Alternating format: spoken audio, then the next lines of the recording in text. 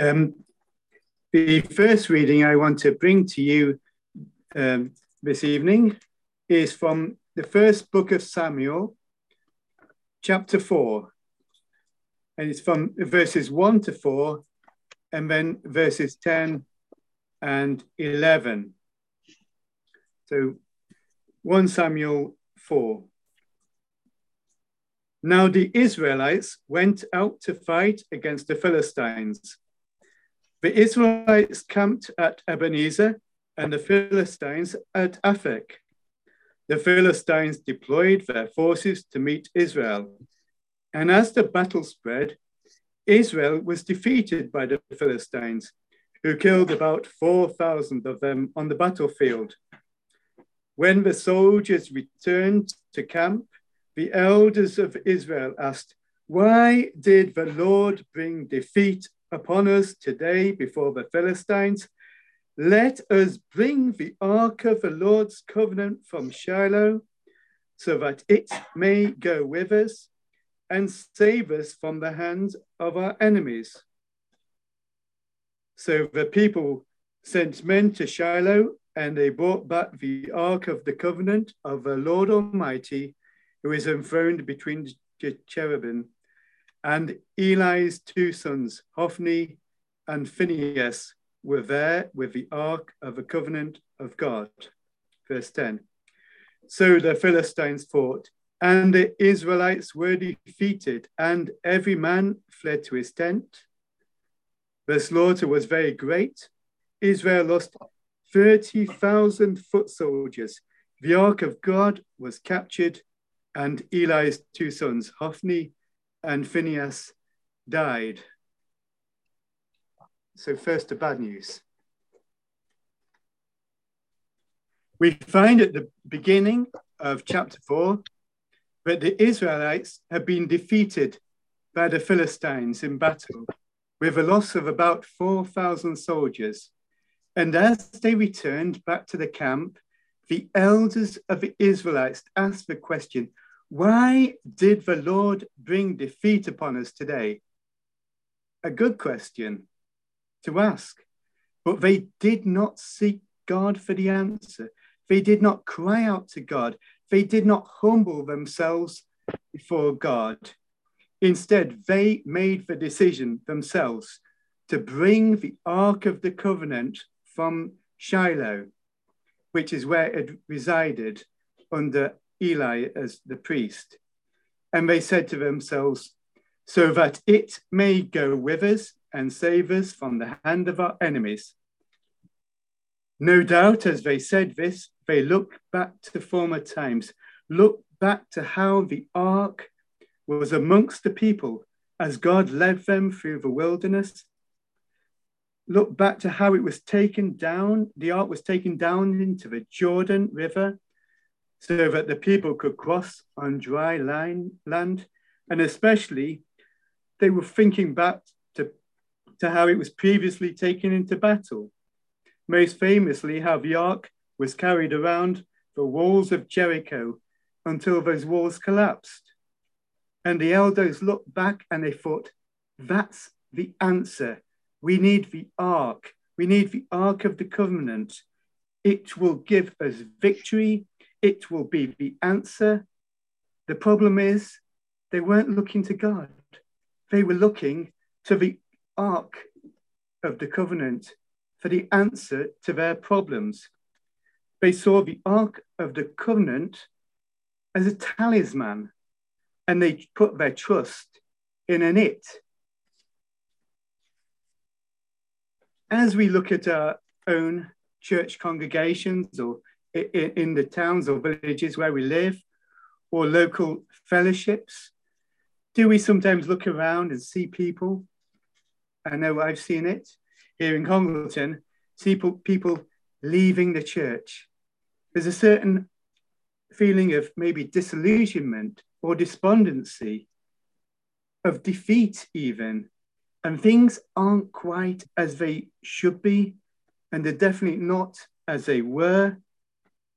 And there can be a tendency within a church to turn to an it to improve things. Now, the things we come up with could be really good ideas. I'm not knocking them as ideas. There's probably nothing wrong with them at all. But are we ending up hoping and relying on doing these things to save us from loss of congregation, from the defeat that we're having in our churches? And some of the very things we say we are doing in our churches for the Lord can be the very things that take the Lord's place in our churches, in our fellowships, and ultimately in our lives. And as I was thinking about this on a personal level, many of you know that I'm much involved with the Congleton Bible Week here. And I think when it comes to, is the Congleton Bible Week taking center point in my life for those weeks leading up? It's important, it takes a lot of time, but is that central rather than the Lord? And I had to come to the Lord and confess that was the truth. Maybe, perhaps we have a tendency to look back to our churches of old, and in doing so have thought, if only we did things like they did back then everything will be good again. We have good it is good to remember the past and to think of how things were, but do we look back to those times of, if only we had those times now, things would be great? At the end of my road, if I go right just to the end of my road, I can see Malcop. It's on the border between Staffordshire and Cheshire, where I live in Cheshire. And there at Malcop is where the primitive Methodist movement started, the primitive Methodist churches. And it started with big camp meetings all over the hillside. And people came from around the rural and mining villages, and then from the larger towns in the cities of Stoke-on-Trent, also from Congleton and Macclesfield, and they walked there to hear the word of the Lord proclaimed. And the Lord was working in people's lives in those days. This is over 200 years ago. The Lord was working in people's lives. People were returning to the Lord. People were turning to the Lord for the first time. And we can look back at it and say, yes, that's what we need to do. We need to start camp meetings. Let's go and do some camp meetings. And it becomes an it to us. And it might seem like a very good idea, but the underlying problem is that the Lord is not at the center. The Lord isn't necessarily at the center of it all. And we're just looking back. We're just looking back and we're not looking to the Lord. And whilst the it we are pinning our hope on can end up being a burden to us, a burden. On an individual level, do we find that there is maybe spiritual dryness?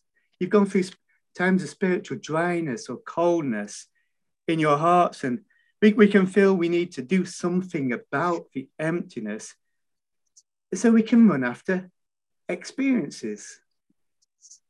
Now, going to the next big Christian event, the next big thing. Now, I'm not knocking this. It's great. It's great that they have these big Christian events, whatever they are. But do we run after them to try to fill our hearts with some kind of joy, with some kind of peace, and to give us a little boost?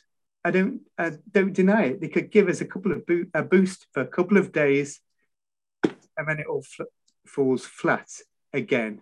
And we feel as defeated as ever, because all along, the problem is we've lost sight of the Lord. And sometimes we realize that the source of our emptiness, the source of our failings is unconfessed sin in our lives. And we might well know that really we need to repent. We know it. Yet we'll try all sorts of things to get right with the Lord in our own strength. rather than humbling, confessing our sins to him. You see, I know I hate to admit that I'm wrong. And I hate to admit that I'm wrong to the Lord, never mind to anybody else. And we're looking to do something, to try to get right with the Lord in our own strength, to try to make everything right again. And it just doesn't work. It becomes nothing more than an it to us. And an it can never save you. And in fact, in some respects, an it, if it's the very wrong it, can make things worse. It can lead from defeat to defeat. And verse 10, we find, and the slaughter was very great that day. 30,000 foot soldiers lost. And the ark was captured. And that must have been devastating. And the wife of Phinehas, as she was dying, summed up the seriousness of the situation. She was giving birth to a boy, but she was dying as well. And she called her son Ichabod, saying, the glory of the Lord has departed. No glory. God took them to a crisis point because they were unwilling to go the gentler way, to turn to the Lord, to listen to what he had to say. They went their own way again and again. They refused to humble themselves in repentance before God. Could that be our situation? We know defeat, but we don't go back to the Lord. And we go deeper defeat until God takes us to a crisis point. But even then, God was working to bring them back to himself, and he works in us to bring us back to himself. Now we'll move quickly across chapters 5 and 6. Probably chapter 5 is quite a well-known one. This is where the Ark of the Covenant, having been captured by the Philistines, is moved from one Philistine town to another. And eventually they said, we don't want it anymore. Send it back to the Israelites. And so they send it back to Beth Shemesh, and some there worship, but others, they look into the ark and they're struck down. And the whole thing is so shocking that they asked the men of Kiriath Jearim to come and take the Ark of the Covenant back to them. And this is what they do. Now, Kiriath Jearim is a forested town, or was a forested town, in the margins of the then Israelite territory, right in the margins. So we're going to read on now for the good news. And this is chapter 7 of 1 Samuel chapter 7 from I'll go from verse 2. It was a long time, 20 years in all, that the ark remained at Kiriath Jearim, and all the people of Israel mourned and sought after the Lord. And Samuel said to the whole house of Israel, if you are returning to the Lord with all your hearts, then rid yourselves of the foreign gods and the Ashtaroths, and commit yourselves to the Lord and serve him only, and he will deliver you out of the hand of the Philistines. So the Israelites put away their Baals and Ashtoreths and served the Lord only. Then Samuel said, assemble all Israel at Mizpah, and I will intercede with the Lord for you. When they had assembled at Mizpah, they drew water and poured it out before the Lord. On that day they fasted, and there they confessed, we have sinned against the Lord. And Samuel was leader of Israel at Mizpah. When the Philistines heard that Israel had assembled at Mizpah, the rulers of the Philistines came up to attack them. And when the Israelites heard of it, they were afraid because of the Philistines. They said to Samuel, do not stop crying out to the Lord our God for us, that he may rescue us from the hand of the Philistines. Then Samuel took a suckling lamb and offered it up as a whole burnt offering to the Lord. He cried out to the Lord on Israel's behalf, and the Lord answered him. While Samuel was sacrificing the burnt offering, the Philistines drew near to engage Israel in battle. But that day the Lord thundered with loud thunder against the Philistines and threw them into such a panic that they were routed before the Israelites. The men of Israel rushed out of Mizpah and pursued the Philistines, slaughtering them along the way to a point of below Bethkar. Then Samuel took a stone and set it up between Mizpah and Shen. He named it as Ebenezer, saying, "Thus far the Lord has helped us." So looking at verse 2. Now, in terms of typology, the Ark of the Covenant is a type of the Lord Jesus Christ. And there the Ark was, as we say in chapter 7, verse 2, 20 years in all, the Ark remained at Kiriath Jearim, right on the margins of Israel. And can you imagine, as a Christian, 20 years where Jesus is just on the margins of your life, of your fellowship, of your church congregation? 20 years without the Lord being at the center of it all, taking his rightful place in our lives, being on the thrones of our lives. I must say there's been many lengthy periods of my life, since I became a Christian, when Jesus has not been at the center, when he's not been on the throne of my life, he's not taken his rightful place. And all the people mourned and sought after the Lord. It was their very defeat that brought them back to God. And it can be our defeat that causes us to return to the Lord.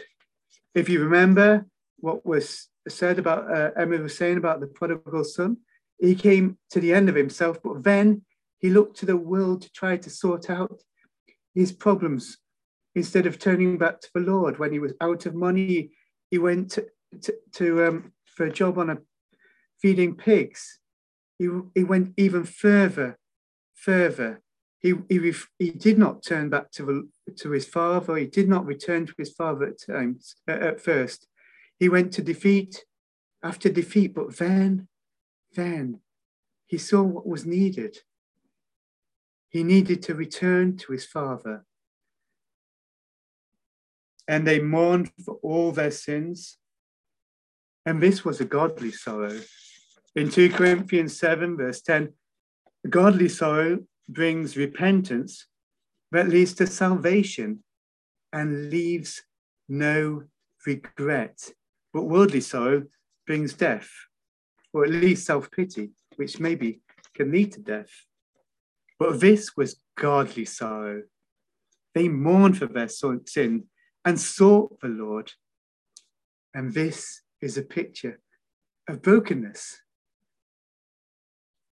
Yet Samuel still had to speak to them directly, showing them that if they really desired to return to the Lord, they had to put away those idols which they were worshipping. They wanted God, but did they want their idols as well? They had to see that they must serve God and him alone. And we need to allow the Holy Spirit to convict us, to show us that which is taking God's place in our lives, those idols, those strange gods which are on the throne of our lives. And the strangest God of all is self, and self-life, one might say. We've got to see those things those sins which are hindering our relationship with Jesus, and to agree with God that it's his sin that lies in our heart, and confess the truth about ourselves. And they did confess their sins as they assembled together at Mizpah. And they poured out water before the Lord. And water poured out onto the ground outside cannot be scooped back up. And by doing this, they were saying they did not want to go back to their former ways. And they were really, really repentant about it. And there's just a little line there when it says, they confess to the Lord, we have sinned against the Lord. And I can imagine God working in individuals, one being convicted of sin and confessing to the Lord, and then another being convicted and confessing and having a testimony to share. And there's another one hearing the testimony and being convicted of their sin in their life and confessing it to the Lord and sharing fresh testimonies with one another of what the Lord had done. And that's revival, or at least the beginning of a revival. And that's the new beginning in people's lives. But at the end of it all, we must see we come to the Lord with our sin and he deals with it. But as the hymn goes, it is not your tears of repentance or prayers, but the blood that atones for the soul. And verse 9, we see Samuel sacrifices a lamb. And of course, this points to Jesus and his sacrificial work at Calvary, his finished work there, who gave himself to deal with our sin, to forgive us of our sin, to cleanse our hearts and to cleanse our minds of the guilt and the shame which comes from the sin as well. And we can have our sin dealt with day by day. What grace that is. And this is, Calvary is the place of our new beginnings, or rather in Jesus, we have our new beginning. We had a new beginning at salvation, but now, today, there can be new beginnings. Each day, new beginnings, as long as we are willing to return to the Lord and to walk with the Lord in repentance and brokenness and praising and seek Jesus and want Jesus at the center of our lives.